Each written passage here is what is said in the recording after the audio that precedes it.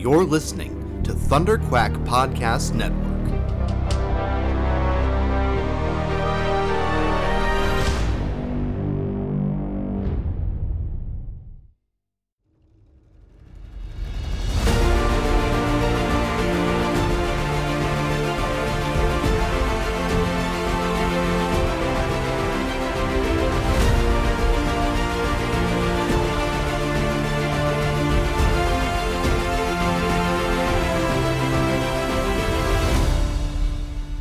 Hello and welcome back to Thunderquack Perfect 10. I'm your host, Michael Cohen. Every episode, we dive deep with a special guest into a piece of pop culture they adore. Is it a 10 out of 10? Maybe. But to them, it's an undeniable masterpiece. So sit back, get comfy, and let's find some joy talking the holiday classic, Batman Returns with Danielle. Welcome back to the show. Thank you. Danielle. It's so fun. This is great. So, I mean, like now, because this is 2 years in a row, this is now, I guess, this is gonna have to be the Christmas tradition. Is that you and I record in December? Which I am totally fine with. I'm totally like we just set a date, make sure at least once a year, you and I have a conversation about something geeky. This episode, as a matter of fact, you know what? Like for everybody, normally it would be like early on Patreon, but because it's Christmas, we'll just drop this for everybody on Christmas Day. The gift of giving. Yeah. But to pull back the curtain, we're actually recording this on December 1st. Mm-hmm. so I am let's say barely in the Christmas spirit, but I watched this movie last night to prep, and I feel I am more in the Christmas spirit after having watched Batman Returns. I don't know what that says about me, but yeah, we were like, I was like, it's good. This episode's coming out on Christmas Day, so let's pick something like very Christmassy, right? Uh-huh. And we went back and forth a little bit with a couple of things, and then you were like, what about Batman Returns? I think your husband suggested it, right? Yeah. So when you said let's do something Christmassy, my brain was instantly, it's the typical stuff: Elf, Nightmare Before Christmas, Muppet Christmas Carol in my case. And I asked my husband, and he's like, Die Hard. I was like, no. And he goes, Batman Returns, and I'm like, okay, yeah, definitely. yeah. You know what? Every single thing that you just listed, though, all perfect 10s. Like all of them are totally viable candidates for an episode. Oh yeah. Now, I'm gonna upset some people. I recognize that Muppet Christmas Carol is a perfect 10. I don't particularly. It's not part of my Christmas tradition, so I respect that. I bear no ill will to it, and I am a huge Muppets fan. But I don't know, there's something about that one that like it's just never really vibed with me. So yeah, like it's not on my own personal list, but that doesn't mean that I can't acknowledge that I know that it's a perfect 10. I mean, like I know the memes, and I know it's Michael Caine against a bunch of Muppets. Like well, so like my love? kids would rather watch both Home Alones, and then I'm like, well, we can do the Mickey's Christmas Carol or the Muppet Christmas Carol. Apparently, those are just my two go-tos of the same story. I don't know. You know what? I think you just nailed it for me, because like the Mickey Christmas Carol with Scrooge McDuck, yeah, that's like that's my Christmas Carol. Like beyond just like like cartoon characters or Muppets or whatever, like doing a version of Christmas Carol. No. The Mickey Mouse Scrooge McDuck Christmas Carol is like that just is the Christmas Carol. Like there's no, like the only other version that I'll allow is the Ghostbusters episode where they actually accidentally catch all of the ghosts. They catch they bust the ghosts of Christmas past, present, and future, and then they have to take over for them. Nice.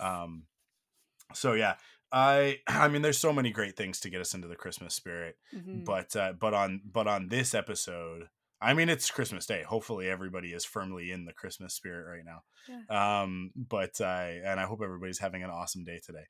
But yeah, we're gonna take, I would consider it a slight detour away from the chestnuts roasting and the eggnog and the merry and bright into some slightly darker territory. Presents I exploding, penguins yeah, exploding. I Crystal's never seen Batman Returns. Really? And so last night I was sitting down to watch it and I was like, you want to watch it with me? It's technically a Christmas movie, which I thought might get her. And she was like, I'll probably just fall asleep. And I was like, that is accurate. That's an accurate statement. So I was like, it's okay, you're off the hook. But then like I finished the movie and then I came to bed and she was still awake. And Oh. and she was like, how was it? And I was like, how was it? You're aware that I was there like opening weekend in 1992. Like this is not new for me. It's Right. been a long time since I've sat down and watched it end to end, like all the way through. Yeah. But yeah, I mean, like, it's Batman Returns. Like, I know this movie backwards and forwards. And then I was explaining to her that the opening of it, like how this movie begins, and the penguins with rocket launchers. Yeah. Yeah. And she was like, "What?" So, anyways, we'll get into it. Before we do, I'm just really quickly going to give a little bit of an explanation of what exactly Batman Returns is for maybe those who aren't as familiar. I will also take this opportunity, as my voice is starting to show.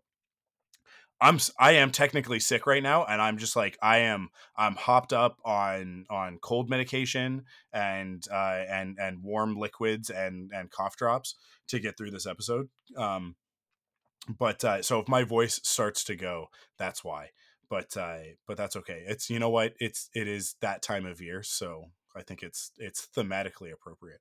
Um, but here, let me get into this. So, what is Batman Returns? A step back into the shadows of Gotham City, where the night air is thick with mystery and danger. In the 1992 cinematic spectacle Batman Returns, the Dark Knight once again grapples with the malevolent forces threatening to plunge Gotham City into chaos. Directed once again by Tim Burton, this dark and atmospheric installment of the Batman franchise introduces us to a Gotham bedecked in the eerie glow of holiday festivities, a stark contrast to the grim tales unraveling beneath the surface.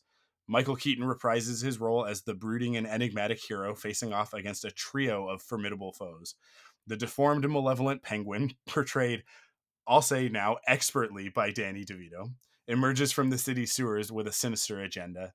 Alongside him, Michelle Pfeiffer breathes life into the beguiling and vengeful Catwoman, creating a femme fatale with her own motives in the city's complex web of crime. And perhaps worst of all, Christopher Walken as Max Schreck, a wealthy Gotham businessman with an unsurprisingly black heart and evil machinations.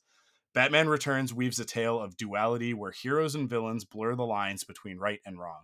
With Burton's signature gothic aesthetic and a cast that delivers both menace and vulnerability, this film remains a standout in the Batman cinematic legacy and is firmly ensconced in the halls of Christmas movies by virtue of the fact that it doesn't only take place at Christmas. Like, there are Christmas aspects that are like core to the story, right? So um that's why we're talking about Batman Returns on this episode. I Okay, so I have a question for you. So I had to confirm this with my mom. I was 4.5 when this film came out, and we went to the theaters to see it. So little old me toddling in there to watch this thing. And when you were watching it yesterday, because we both rewatched it yesterday, did you find, like, your memory of it as a child, did you find it comparatively different now that you're, an adult? Or was it mostly the same from what you can remember? this movie is insane. This movie is cuckoo bananas Oh, for yeah. Cocoa Puffs. Oh, yeah. um as I was saying before, this Batman Christmas movie begins with the birth of a deformed child who is then thrown over the side of a bridge into a river Ugh, by his parents, one of whom is Pee Wee Herman. rest in peace. I Yeah. And I and then presumably raised by penguins in the zoo. I mean, like, that's sort of like Yeah, that's I always the questioned that as a child, and then I just had to accept I just had to let that go. yeah. Um, yeah, Tim Burton really doesn't care about logic in this Mm, film. mm. I He's there for Which is vibes. interesting. Yeah, the first one, Batman 1989, is so grounded, right? Right. Like obviously, you got a man in a bat costume fighting a clown with a disfigured face. Um, but there's a lot of stuff that he did in 1989 that like really, like, it stands the test of time, I think. Hmm. Like that movie is pretty near perfect in an objective way, Right. right?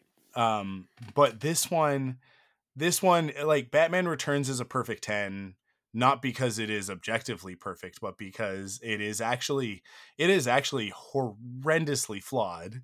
But we actually love it because of those things, right? Yeah. Like, it's not even in spite of those things. It is specifically because of them that this movie is so wonderful to watch. And that opening, man, I mean, like, let's see, in 1992, so I would have been I would have been 7 years old Yeah. in the theater. I was 4.5. Uh, Yeah.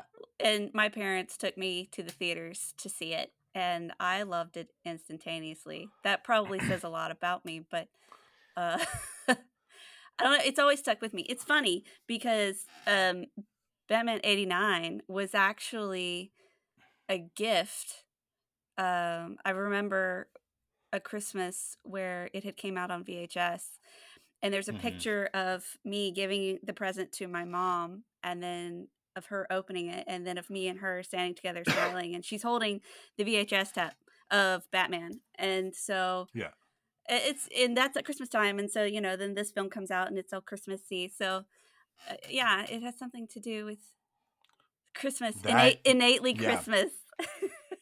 it's so funny. That VHS, Batman 1989, which I don't think came out until like 91. That would make sense. I Yeah. um that was one of the first, like, actually priced to own at home VHS tapes, because this is a piece of I I guess lore about the 90s, that and mostly the 80s, that the Gen Zs, I think, will probably not understand, which is that, like, when VHS first hit the market, most of the tapes were over $100, Yeah, they were expensive. right? Yeah. So expensive to own a VHS, which is how video rental stores came into existence, right? Mhm. So, like they would invest in the tape, and then you would rent it from them, because, like, how many times are you really going to watch a movie, right? But If it's Batman Bambi, a lot. 1989, well, yeah, Batman 1989 was such a massive hit and made so much money that it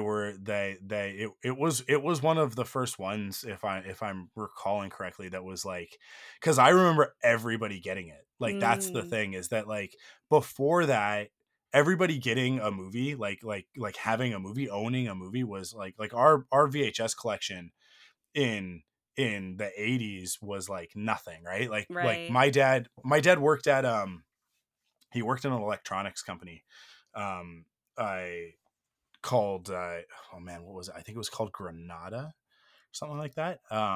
And, like, they have long I don't think that they exist anymore. But this is back in the day when, like, going and buying a TV set or a VCR or a computer was like a novel thing. Not even everybody, like, had a newer TV in their house. Like Yeah. Oh we're yeah. talking, like, because I'm 85, right? Yeah. So, like, those first 5 years of my life in the 80s, they are weird. They are weird.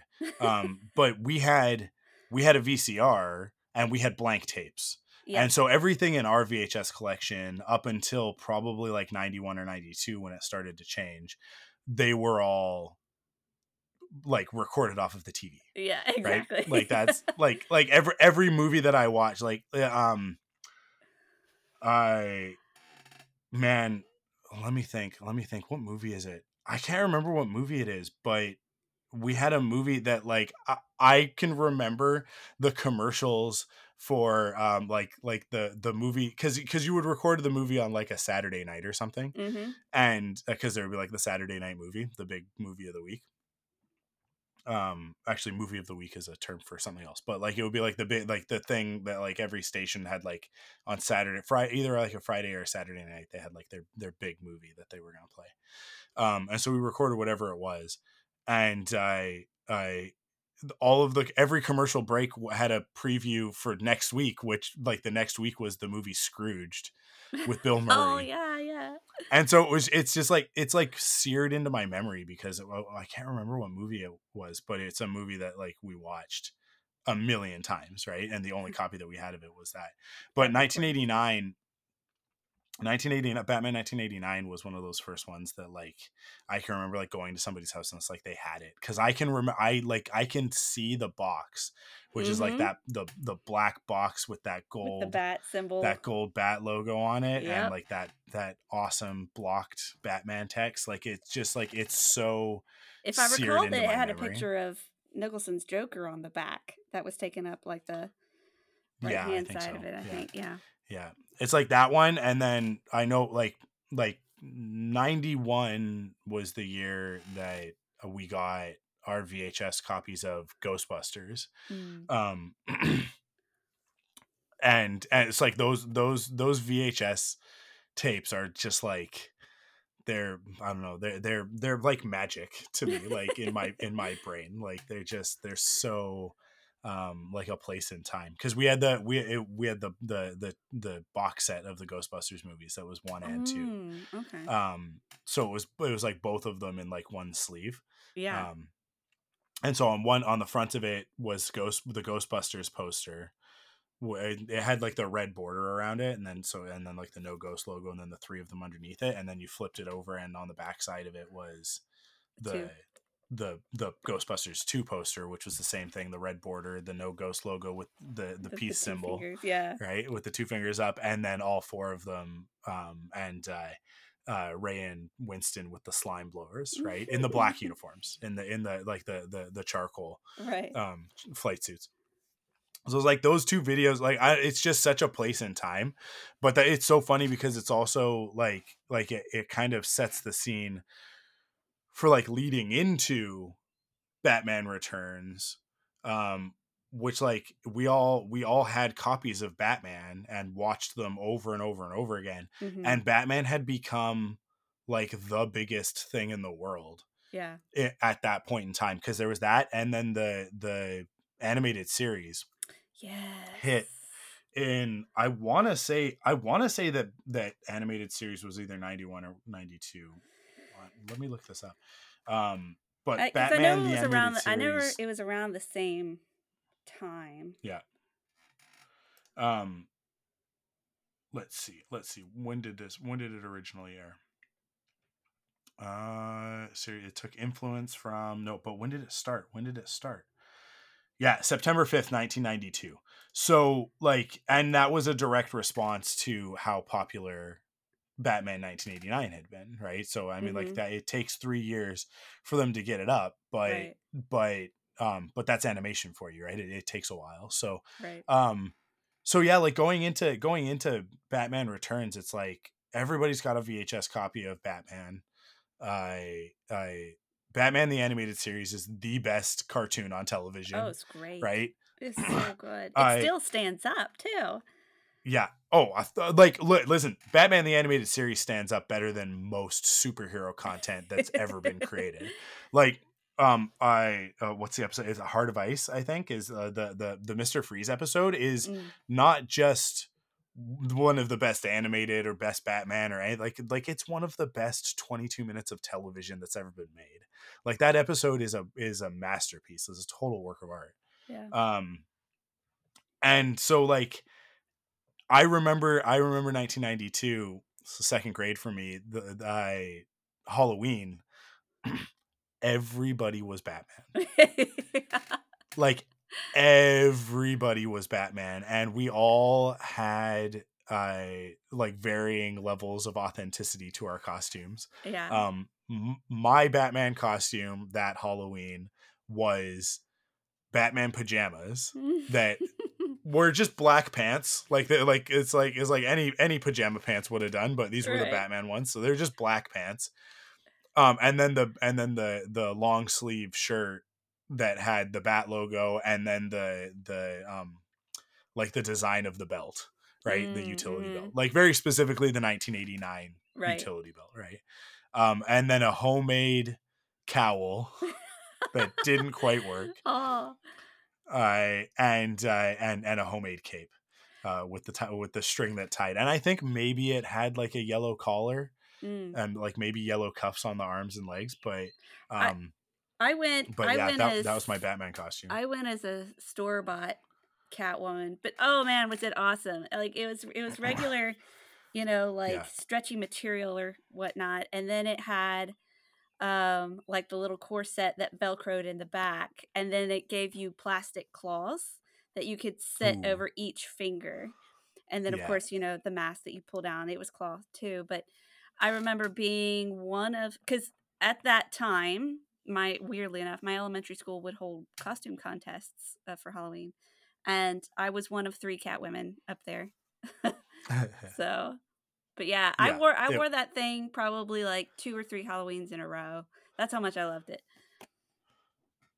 Yeah, yeah. It was so crazy.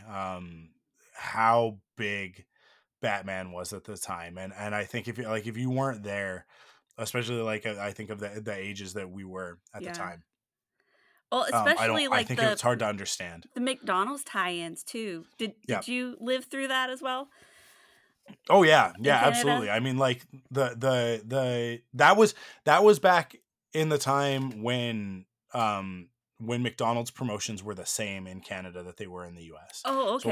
Okay. it wasn't until I think like the early 2000s that it shifted, and Mm, all of a sudden like we would have different promotions up here than they would have down there. gotcha. Because I can remember even up until, yeah, it would have been like the early 2000s, because like Tarzan, even before that, like Hercules, like all of like, Mm-hmm. because I think about the Disney movies mostly is where that stuff sort of syncs up. We had the same stuff.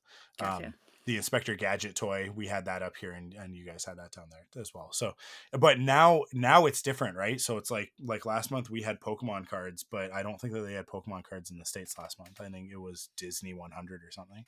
But Yeah, I don't know. yeah, McDonald's is expensive here now, so you know what? I mean, like the Happy Meal stuff has also gone so downhill. I yeah. Oh, yeah. Yeah. I would say that like 1992, 93 was the peak. Like that was it. It's so difficult because obviously I view it with a nostalgic lens, right? Yeah. Because I was like prime time for Well, that it's like sort of marketing. the But chicken nuggets tasted like plastic, but gosh darn it, you were gonna get an yeah. awesome, good quality toy. So, Like I mean, I remember when they did Sonic the Hedgehog when Sonic 3 was coming out, and there were no other Sonic the Hedgehog toys. yeah. Like that was it. Like your McDonald's toys were your Sonic toys. Like Mhm. that was it. And so like it wasn't even a matter of whether or not they were good quality. It was the only choice you had, but thank goodness they were also awesome toys. Um I mean, I still have my Sonic that launches out of the. It's got like for some reason the dust cloud that he's in is orange, but I he like clicks into the dust cloud, and then you push the button, Mm. and he like shoots out of it on his little wheels. And I've got a Robotnik as well, but he's a little wind up guy. But yeah, the the um the McDonald's toys for this for Batman Returns were so fantastic. Mhm. Recreating some of the best moments in the movie, in particular like the Batmobile, which I still have. I think I have like 2 or 3 of them around, because I had brothers, so we all got the Happy Meal and all had Right. our own Batmobile. But it recreating one of the most ridiculous scenes in the movie. I it it like that Sonic, same thing. Like it like launched out of it, but it was like the full Batmobile, right? Yeah. And you drive it Oh, and then around or the little whatever. skinny bullet version. Yeah, but it didn't actually. It like they didn't quite get the memo, or I don't know exactly how it went down and turned out the way that it did, but they kind of got the gist of it. Mm-hmm. And it like the way that it separated the toy, this Happy Meal toy, is that like the front two wheels and then like the chassis, right, like the cockpit Mm-hmm. of the Batmobile would launch out of the back, which was the back two wheels and the fins and the the jet engine on the back, right? Mm-hmm. Like, so you push the button and like just the cockpit and then the front would come up, but it was more like it was kind of like a T shape, right? It didn't actually like launch the little the little bullet version of it, but that didn't matter. It didn't matter. We all thought it was the coolest thing Oh ever. yeah. Yeah, and there was like I think the penguin in his like duck, Mm-hmm. his little duck Mm-hmm. And boat Catwoman had thing, a and purple car. Though yeah, yeah. if I recall, the Catwoman had more of like the '60s Adam West look to her rather than the Michelle Pfeiffer look. I think the Catwoman herself might have been the Michelle Pfeiffer one, but yeah, like the car was definitely inspired by. Yeah. I'm gonna bring Eartha up Kitt, this I great. think was her name. Yeah, the Eartha Kitt one. Yeah. Man. It's so funny because we're just talking about We're just talking about toys. well, we're just kind of talking about the stuff around it, right? Yeah. But But I mean, um that's how huge it was. So, did you yeah, happen to read the Wikipedia page for this movie? Because, man, that was some wacky stuff. This script and just trying to come up with an idea was all over the place. So, studios were being studios and were like, hey, this movie was a hit. It's awesome. People love it. Let's make another one. And Tim yeah. Burton said no unless I have more control, which is very evident once you watch it. Compare the Mhm. two. Um, and then they're like, great, we're going to do all this marketing and we're going to do all these toy tie ins. And obviously, the cartoon was on the way. And Yeah. then, it comes out and like they couldn't agree on who was going to be the nemesis. And like Tim Burton knew he wanted a femme fatale. So he was like, okay, I guess Catwoman goes in there. So her whole, pleather look was right there from the get go. And then Yeah. they wanted to do Joker again. He said no. Two-Face got thrown around. And then somebody suggested Penguin. And they're like, oh, that's the weird guy from the 60s with the top hat and the cigarette. That he seems useless. But Tim Burton, being Tim Burton, was like, well, how about we make him look like a penguin and then Yeah. discuss what it's like to be hated because you're weird, and let's make him sympathetic. So then he took those two things that he liked and squeezed, you know, sandwiched them between Batman and a Batman movie. And Yeah. yeah, it was crazy. And then, of course, there was controversy that came out. And they're like, oh. Yeah, Batman has no arc in this film. He's just there. He has no effect on the plot whatsoever. He is a bystander in almost every scene he's in. Yeah. But he does show up 13 minutes into the movie. Like that is one thing where like so many of the superhero movies, especially like the more modern ones, like they just totally missed the point of why we bought a ticket. And so when I was sitting and watching last night, and it's like obviously I clocked it at 13 minutes in, when we first get to see Batman, and it's like, well, it doesn't matter how absurd the story is, how grotesque the characters are. Everybody dies at the end, like Hamlet, and Batman's standing there like Horatio, like looking at the audience like, I guess I win.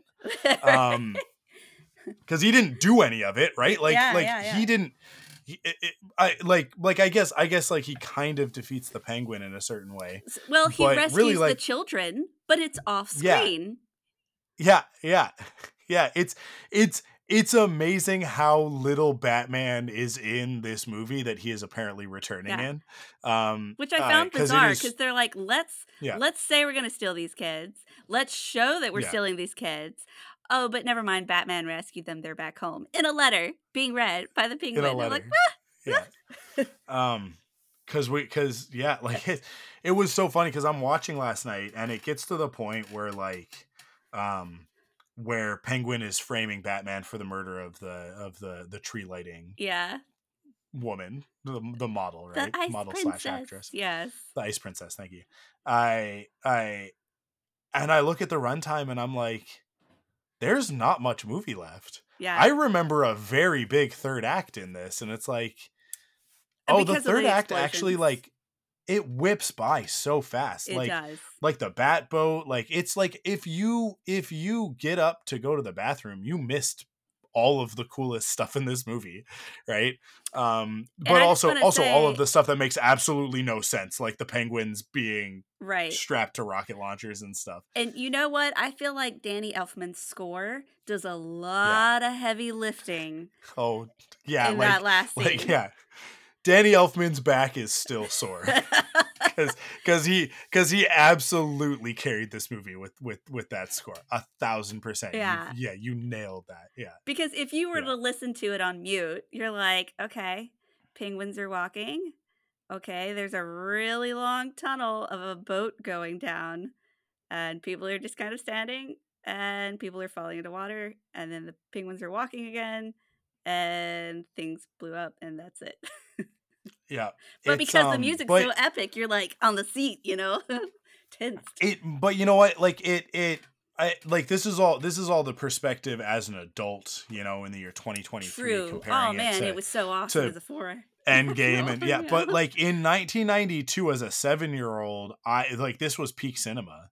Like there Yeah. wasn't like the better movie hadn't been made. So much so that like, a couple years later when we would roll around to Batman Forever, it was like we were still riding that Batman high all the way into that. I mean, like Oh the yeah. animated series and Mask of the Phantasm having been in theaters in between, definitely helps with all of that. But yeah, like it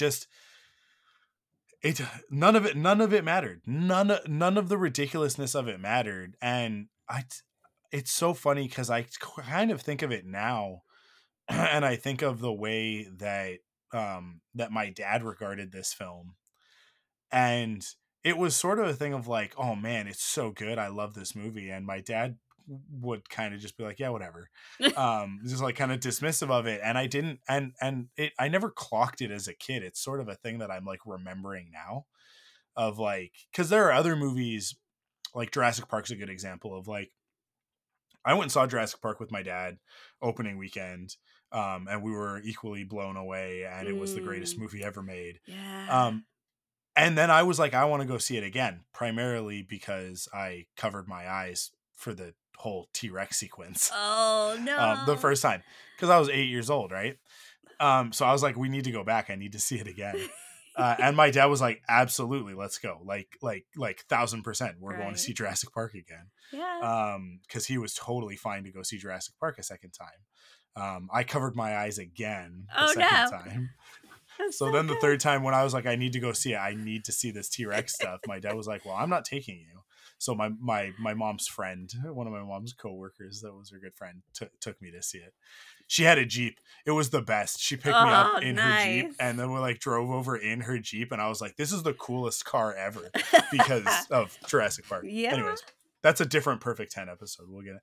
But like, just to contrast that with Batman Returns, where it was like, I think we walked out of that theater and my dad was like, well, I guess that was a movie. And I was like, that was the coolest thing ever. Did you see the penguins with rocket launchers? Yeah. I Yeah. want the toys. So as a 7-year-old, it was like heaven, right? Like Yeah. these weird, like as I said before, grotesque characters. I think this is actually something that I do think is missing for kids nowadays. I think their content since the late 90s, early 2000s Mhm. is so sanitized, um Yes. that like I think it's actually super super important for kids to have horror that they can engage with, like horror that is like that's on their level. And I do think that actually that's exactly what Tim Burton was delivering in the early 90s. Yeah. And I think he got a little bit too up his own butt by the late 90s. Like I would say like anything after Sleepy Hollow I don't care for. Yeah. I kind With of the checked out exception as of Big well. Fish.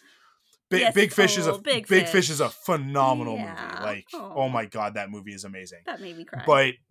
But everything else he's done since then, I'm just like it's like it's just so Tim Burton. It's just him like remixing his own BS, right? But like I think of this era and I think of like Batman Returns, Beetlejuice, Edward Scissorhands. Yeah. Like oh my god, it's and then Nightmare Before Christmas and around James the and same the Giant time. Peach that James he and the Giant produced. He Peach. didn't direct. That was a good one. But yeah, like so I think of that era and it's like Tim Burton really, along with Goosebumps and Are You Afraid of the Dark, gave us all oh yeah, that little bit of creepy.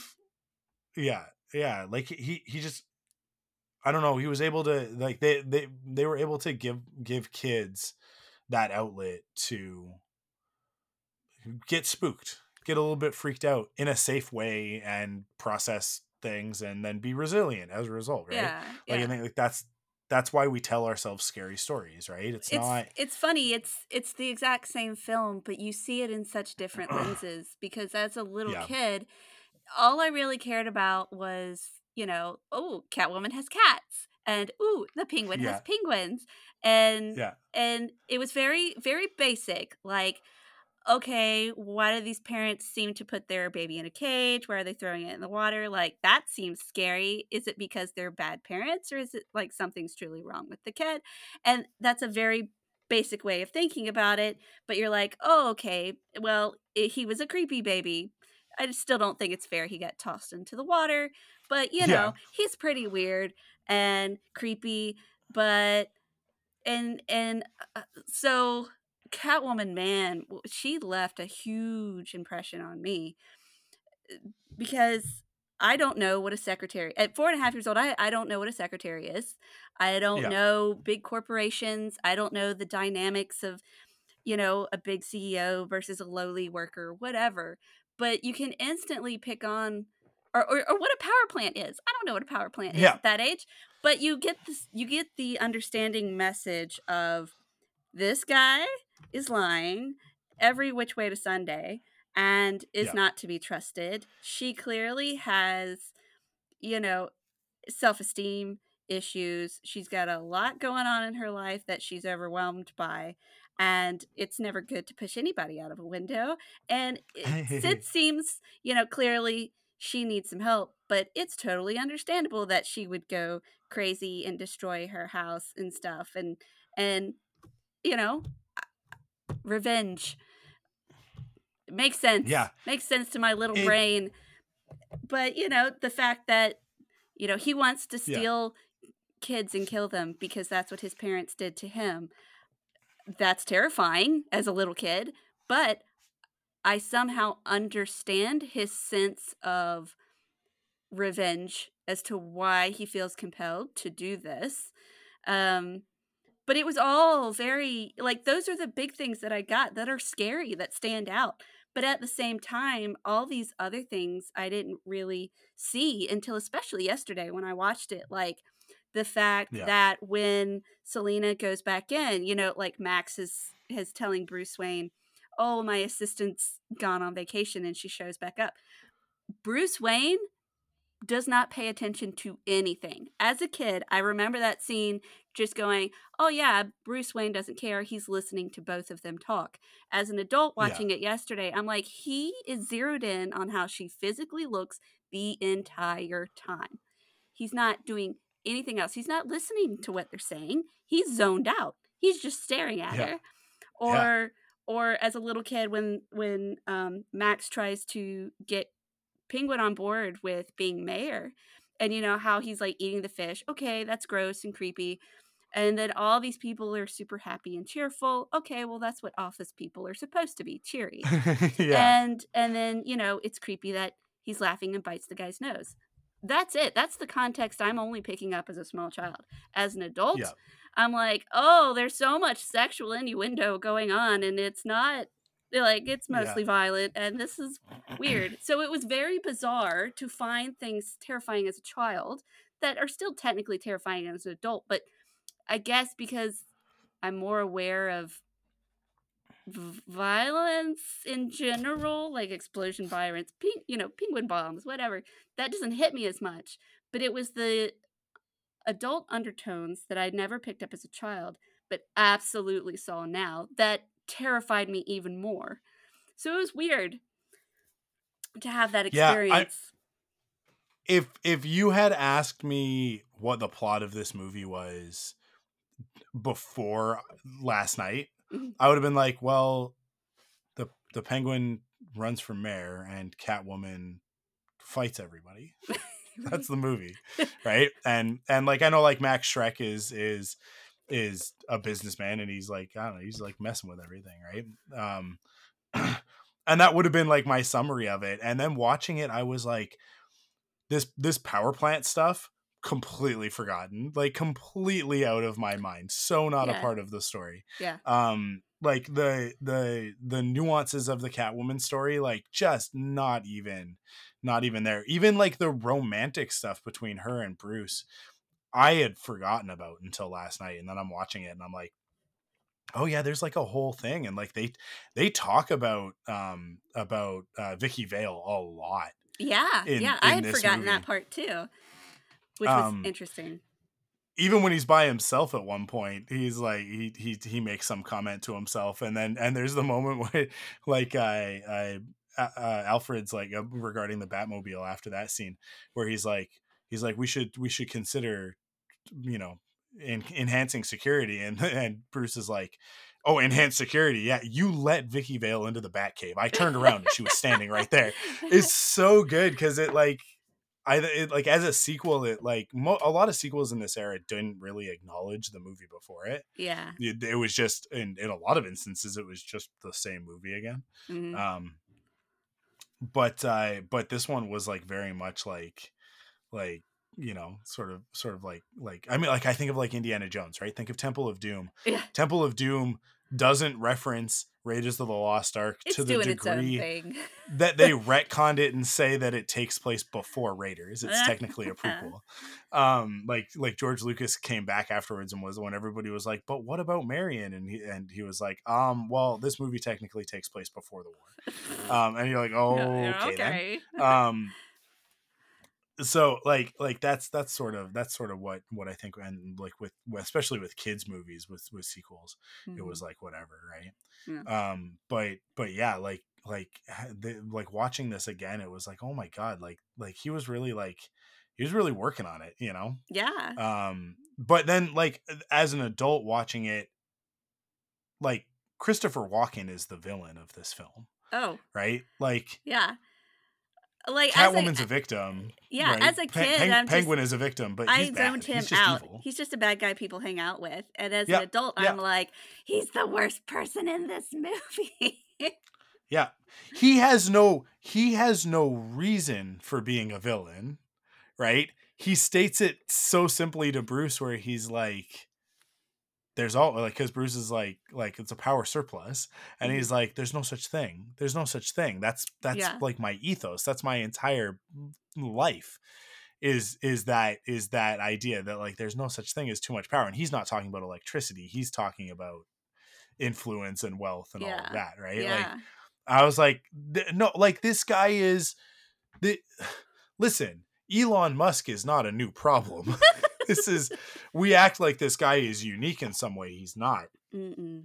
We've been dealing with this stuff since really like the 80s, the early 80s, since the Reagan administration, right? Yeah. When everything started to really turn, and all of a sudden it was Yeah. like these corporate moguls were just like taking over everything, and this guy is just greed personified. He just wants, Yeah. that's it, full stop. He just wants, that's his motivation, right? And Mm-hmm. he has justifications and stuff for it, but at the end of the day, He just wants Gotham. And I mean, like he gets his comeuppance, and it's so good. Um, and it's also like it's kind of vague at the end. I like Catwoman. Does she die? She's technically got one life left, Oh right? my gosh, So I just had a if you're realization. keeping count, Okay, sorry. This just yeah, popped into my head. Since you're discussing his power, do you know what kills him? He is fried by yeah, the electricity, the right? Like that. electricity, the power Yeah, generator yeah, for the air conditioner. He was yeah, killed by power. Sorry. yeah. There was um, definitely a surplus. There was too much. Yeah, yeah, sorry. To answer your original question, uh, it is she was originally supposed to die, but because people yeah, loved her performance so much, they demanded that she be alive, but she wasn't available to come back for pickups. So that's why it's vague. So when I was yeah, watching it, you can see that as the sparks start shooting all over the place, you can see someone shift out of the way as everything starts falling apart. And then yeah, Bruce comes over and starts digging through stuff. And then at the very end, obviously, there's the shadow, and she stands up at the end. But yeah. yes, And he there you takes the you cat. can now Yeah, you can now catch the little blip of someone running off screen. yeah. I lucked out because I was gonna I had to I bought the movies. I bought them on digital, Mm. on the iTunes store. Because it was like, okay, so I can either rent them for $5, like I can rent Batman Returns for $5. That seems like a waste of $5. I or I Or can buy Spider-Man, it for $12.99 by itself. right? When I looked on Tuesday, it was like, or I can get all four of like this sort of era of Batman movies for $19.99 Nice. on the iTunes store. And I was like, well, that's a great deal. And so I was like, well, I'll do that. And I didn't for some reason in that moment. I didn't do it. And then I was talking to Crystal about it, and I was like, I don't know, because the other option is that like it's streaming on a service up here called Crave, Oh yeah, which has a lot of like our HBO and that sort of content. So, so I was like, well, like it's streaming on Crave, but like that's the only place where I can stream it without like paying for it, right? Without buying right. or renting it. But we don't have a Crave subscription right now. Mm. And she was like, well, no, like we've got too many of these subscriptions. We're not watching half of them anyways. And I was like, yeah, like you're totally right. I can relate So to I was that. like, Yeah. so I'll just buy it, right? Like a one-time $20 for these four movies that I love is totally, yes, all four of them. Batman and Robin I also love for its own reasons. Yeah. Um she was like, yeah, whatever. And so then I go to buy them last night, and the price has gone up to $34.99. And I'm like, What? and some of the box art has changed, like some of the cover art has changed Hmm. on the iTunes store. And I was like, what? Why? And so I click into Batman Returns, and thankfully they just upgraded them this week to the 4K versions. Like just. Ah, So had I bought them on Tuesday, I would have been buying just the HD, just like 1080, right? The gotcha. high def Yeah. versions. But instead I got the 4K, and man, the 4K on my TV was just like pristine. Nice. Um, I so watched it I through don't think I I've watched ever it through seen the movie in Amazon that high Prime. quality. So, Yeah. Um, so yeah, like yeah, it was worth the extra $15, I think. mm. Crystal was like, $35 is a little bit much, and I was like, it's still a good deal. It's still a good deal. Uh, Paying for that she was still quality. waffling. She was still waffling, so I was like, "Well, I have rewards points. These rewards points over here with this thing, There and you if I do that, I can redeem a $40 gift card for iTunes. So I'll do that." And she was like, "Okay, that's go. fine." So really, I didn't spend any money, Reasoning, but reasoning. Yeah. yeah, yeah, but yeah. So now I have all four. Like I have Batman, Batman Returns, Batman Forever, and Batman and Robin all in 4K. 4K streaming, so it's not true 4K, right? It's not like if you have Right. a 4K Blu-ray where it's like super Yeah. pristine, but then you have to have a 4K Blu-ray player. I mean, like I have a PS5 thankfully with the disc, Right. like with the disc player, but it's funny because like so many people, I don't even think we were talking about VHSs at the beginning of this conversation, and I don't, like most people these days, I don't think even have a way to play a Blu-ray or anything. Like they've maybe got an older Blu-ray player, but like 4K Blu-rays, like I don't think that most people have invested the money that it requires to have a 4K Blu-ray player. Yeah. I I'd be surprised use unless you're a cinephile. I use my Xbox Series X. That's it. Like, Yeah. Yeah, I think if you've got a gaming console, then maybe. but I mean, right? even then, because like most people would only get in my Xbox ecosystem like a Series S because it's cheaper, and that's Yeah. just purely digital, so you can't watch Yeah. discs on it either. So Yeah. No, I always have to have the disc because I've got older PlayStation games, right? And if I want to play those, right, yeah, it's yeah. But anyways, I yeah, I don't know. I feel like we've kind of done it. Where it's a little bit of a shorter episode if we cut it off here. But I don't know. Was there anything else about this movie that you were itching to get into? I mean, not particularly. I just found it really the main dive that I found. I mean, I feel like we should talk about something Christmassy, but I mean, there's no real particular Christmassy message or anything. Like, people are lonely. There's lonely people out in the world, Yeah. and it it can be a trying time for them as well.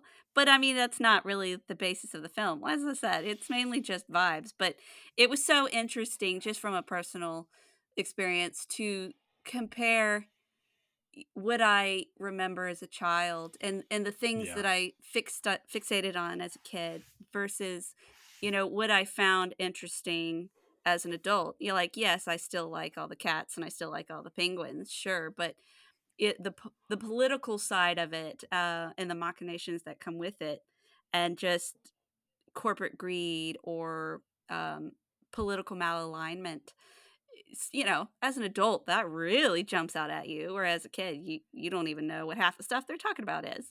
So it was really interesting just to see how different it was. But at the same time, it still feels good. Like, you can just zone out and just take it in for what it is.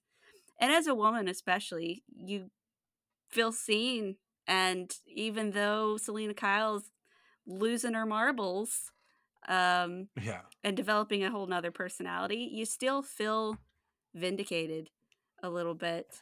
And so that's interesting to kind of see and Yeah. experience on a personal level.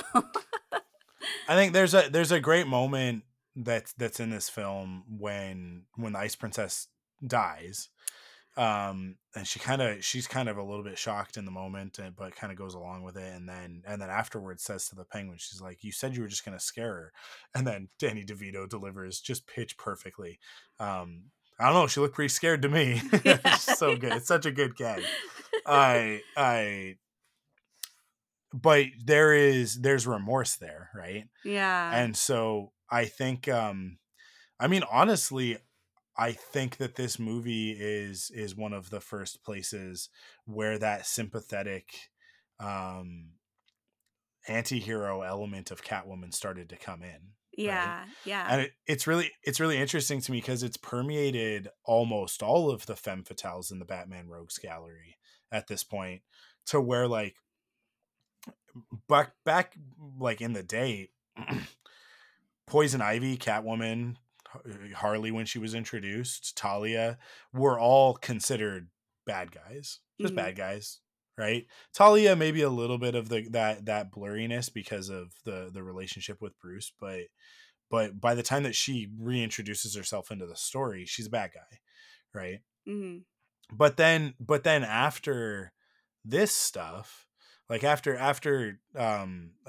Tim Burton introduces this element to Catwoman, and this actual like this real romance between her and Bruce, I mean, like, I think that it influenced an entire generation, Yeah. certainly. And so when we all got to the age where we were writing the ones writing the Batman stories, it's like Catwoman's not even considered a villain these days, right? Catwoman Yeah. is like a misunderstood hero. Yeah, I never, even Um, as a little kid, I never saw her as a bad guy. Like, yes, she should yeah, not be blowing up that department store. She should not be, killing these She's a guys. criminal. Yeah, Absolutely, but but not a villain. right, but she felt, even then as a kid, it felt like it was justified, and I was Yeah. so distraught at the fact that she might die, because she deserved a happy ending. And so even if it's that little snippet of her cat found a home and, Yeah. she's still alive out there somewhere, like, it felt good to know that.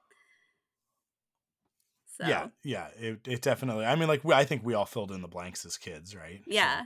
and I think that if Tim Burton had continued with the story, I think the Catwoman would have made a return in the next film. Yeah. But obviously it goes in a very different direction with the next one. Yeah, that was the But yeah, studio's call. They were like, "We need something more yeah, family fun."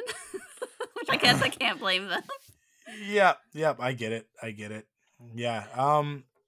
So yeah, I mean, like this whole era of Batman, I think is it's so interesting to me because the character has obviously gone through so many iterations Yeah. and been popular so many times, and every time that he's popular I feel it's for very different reasons, right? Mhm. 1960s Batman, Adam West is such a far cry from this version, and then Michael Keaton's Batman, kind of a bit of honestly, I think like more of a heartthrob than anything, and that continues with Val Kilmer and George Clooney. Like that, you can kind of see it in that casting that Yeah.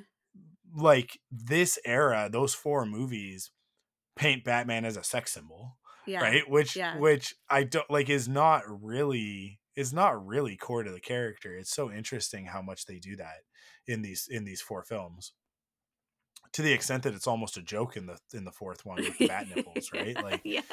um but then the Christian Bale stuff is like there are these grounded, super quote unquote realistic takes on the character, and now like Pattinson's version is even different from that, Yeah, right? Like he went with super brood. yeah, Like but Christian there's Bale's also definitely tortured, but he hasn't reached yeah, peak super brood yet. no, you know what it is, Pattinson's Batman is also vulnerable, right? Yeah. um I watched I snippets of it I recently. It wasn't bad. I love it. The Batman is phenomenal. Like, but I am a Matt Reeves stan from the beginning. Mm, mm. He's one of my favorite directors. So, um, yeah, like the Apes movies are that he did. The two that he did are some of my favorite movies of all time. Um, he is such a phenomenal director, and his take on Batman, I think, is for my money the best one so far. Yeah. I not what I would do personally. I mean, like I am an Adam West, and then Diedrich Bader, Brave and the Bold Batman. Like that is Mm, like mm. that's if you gave me the keys to the franchise, I'd make a live action version of Brave and the Bold with Gotcha. with all the cameos and guests and everything. And Jason Momoa can still be Aquaman, but he has to say outrageous at some point.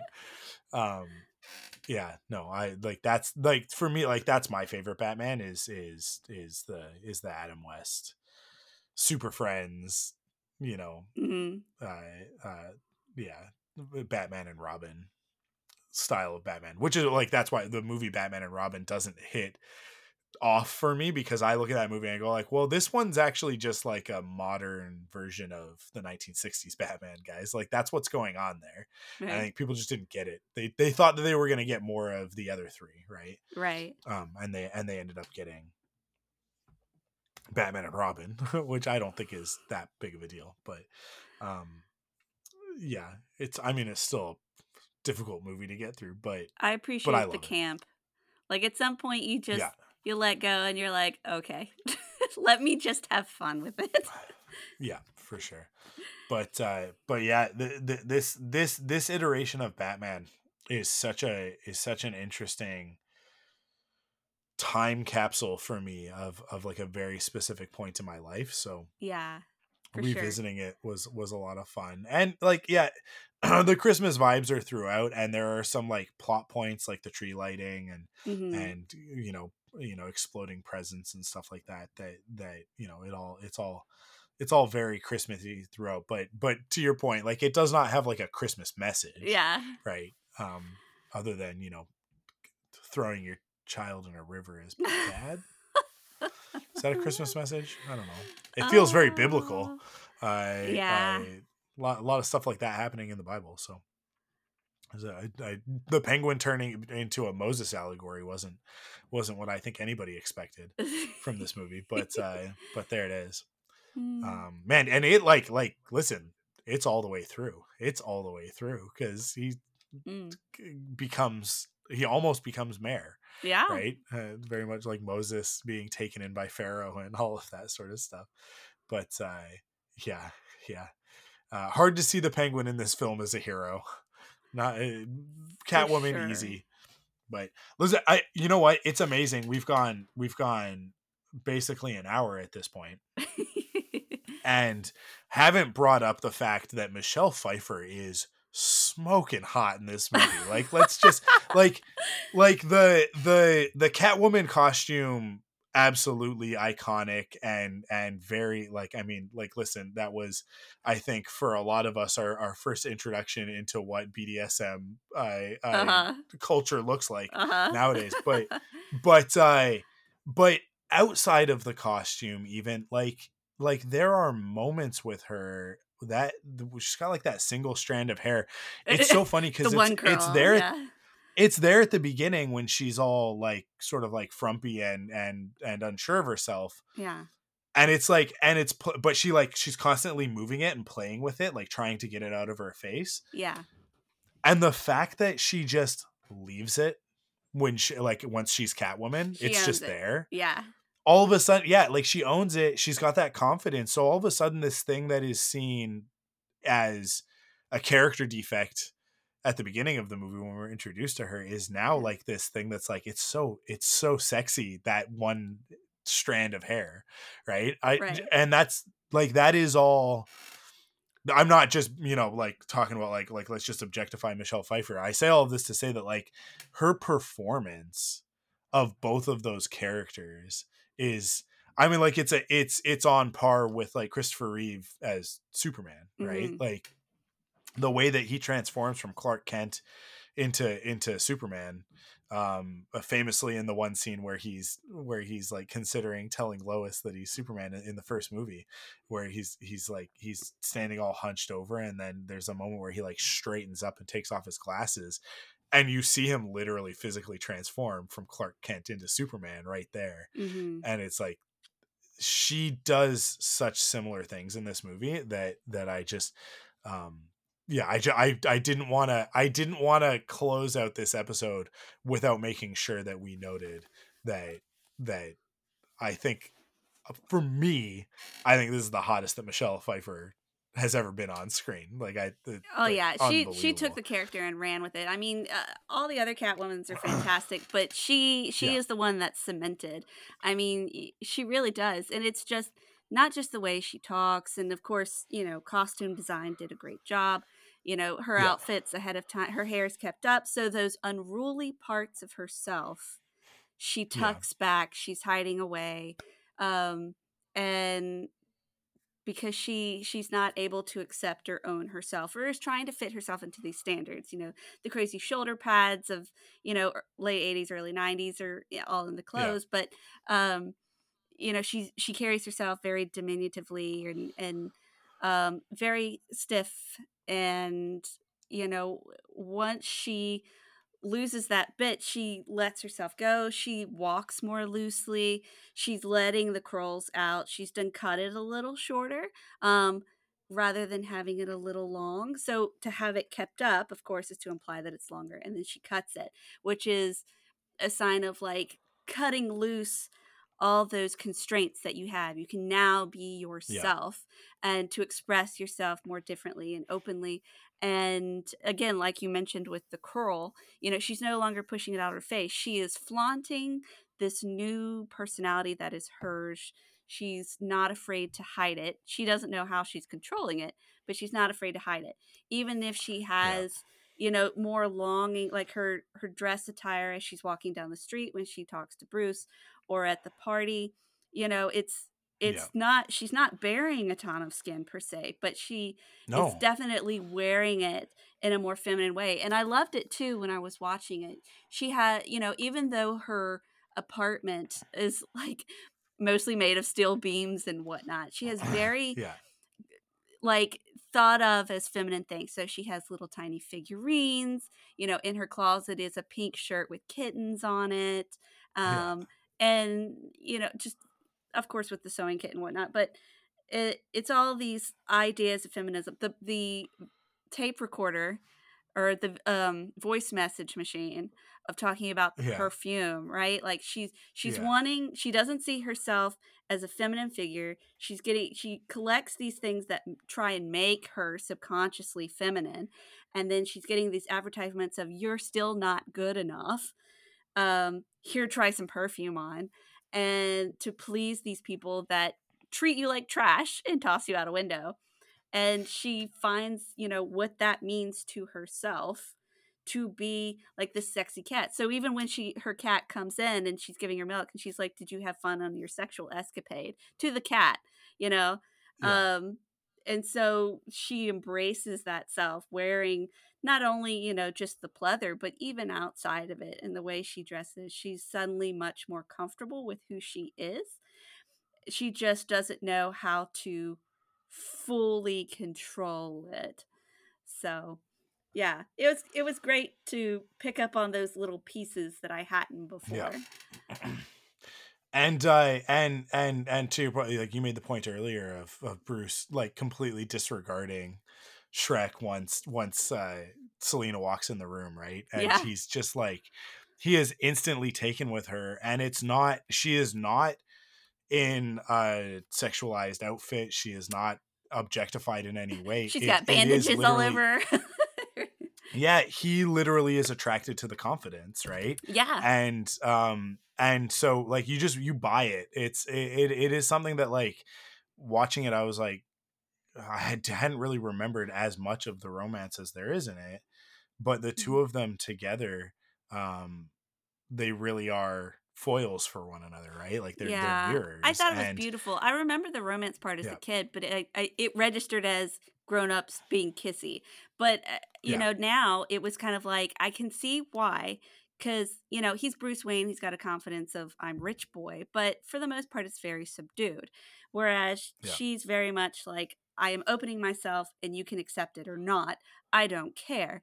And to an extent, he is very drawn to that openness that she has of a bit of Yeah. I self-acceptance is an odd one to say, but she is embracing herself, and he even tells her on the couch, like I laid it out flat to Vicky, and she just couldn't reconcile that I'm these two different people living these two different lifestyles, and Yeah. she fully gets it. Like she doesn't say it outright, but she's like, well, that doesn't scare me because she's going through her own process. And he's Yeah. drawn even more by it. Now you're not just a pretty face who's confident, you're someone who can understand me and possibly in its own level help me process my own duality because you're going through it too. Yeah. So I I think thought I that was think I nice. think what yeah, I think what's really interesting about it is that like when you look at Vicky, and then you look at oh, what's the character's name in the next one? Nicole Kidman's character in Oh the yeah, next yeah. one. And she's a psychiatrist. Uh yeah, they both have very like let me take care of you Yeah. sort of vibes to them, especially Nicole Kidman Yes. in the next one. Like there's very much like there's some Oedipal stuff going on there with Batman of like I'm the Dark Knight, and but who takes care of the Dark Knight, and that's why he's Yeah. attracted to her. Yeah. But with Selena, and I think the reason why this has not only like it not only works in this movie, but it's turned into like the standard like canonical pairing for Batman Mm-hmm. is that Selina is his equal Yeah. in every way that matters, right? Yeah. She is she's a powerful and intelligent woman in her own right, but then she's also like, she wears the mask and she understands what that life is. So him talking about that duality and Vicky not being able to get on board with it, and then her being this other option, it's like you can see that I think like that Tim Burton was going somewhere with that he was Mm-hmm. sort of stating that, like, save for this one aspect, Batman is no different than the villains that he fights, right? And Right. I think like nowadays that's a very sort of like cliche whatever way to talk about Batman, but I think in 1992 it was a pretty fresh take Yeah. to put him. I mean, like 1989 also does that, where it's like Joker is kind of like, you and me are so different, right? Mm-hmm. So like it is definitely, it's there in that earlier stuff, but I think that this one just plays with it in exactly the right way, and Mm-hmm. and is so expert. So yeah, see, we had a little bit, we still had a little bit more to talk, but I knew there was something else. Cool. I think we did it though. I think we did it. I think we've made a case for it. I think that firmly establishes Batman Returns in the lexicon of perfect Sweet. tense. But awesome. Is there anything you wanna plug? Anywhere you wanna push people? Not particularly. If anybody wants to chat with me on Twitter, I am or whatever it's being called these days. Yeah, we just call it Twitter. It's fine. Yeah, we just call it Twitter. That's our little bit of rebellion. Yeah. I'm at 87 Zoo Lemons, and I'm on there an unhealthy amount. And then Yeah. if you're into fan fiction, I am on Archive of Our Own under the author name Danny Marie, most of which is Raylo Star Wars content, some Elder Scrolls Online content, and I'm currently still in the process of doing a novelized version of the playthrough for Star Wars Jedi Survivor. So, yeah, that's awesome. Awesome. Go check that stuff out. Thank you for being on the episode, of course. Yeah. Thanks for asking. I'm excited. I don't. What are we going to talk about next Christmas? I don't know. Start thinking about it now. Awesome. Well, that's it. We did it. Another nerdy conversation in the books. Thanks for listening to Thunderquack Perfect 10. If you found joy in today's discussion, be sure to subscribe on your favorite podcast service and leave a rating and review. If you want to chat about today's episode, you can head over to our Discord at thunderquack.com/Discord, and your comments might be used in a future episode. I've sort of like these plans that I'm going to do that I want to do sort of like some more feedback centric episodes. And in the new year, I had the idea, and then there was the strike and everything, so it was like, well, now's not really the right time to launch this and all that. But I think in the new year will be a good time, and I'll start doing that. I'd like to do it. I'd like to get to a place where we can do it for every episode, but we're just not. We don't have enough feedback that'll carry through an entire episode at this point.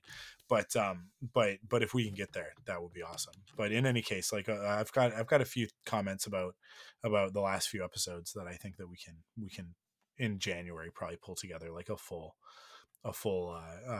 feedback episode with your guys' thoughts. So jump over on our Discord. Our Discord is also just a great place to hang out and have conversations with people. That is like free from the rest of the internet and the toxicity and everything. Speaking of Twitter. So thunderquack.com/Discord. And so come hang out with us there. But that's it. That's it for this one. Until next time, remember, it's not about the score. It's about the love. Stay geeky, everyone. Thunderquack Perfect 10 is hosted by me, Michael Cohn.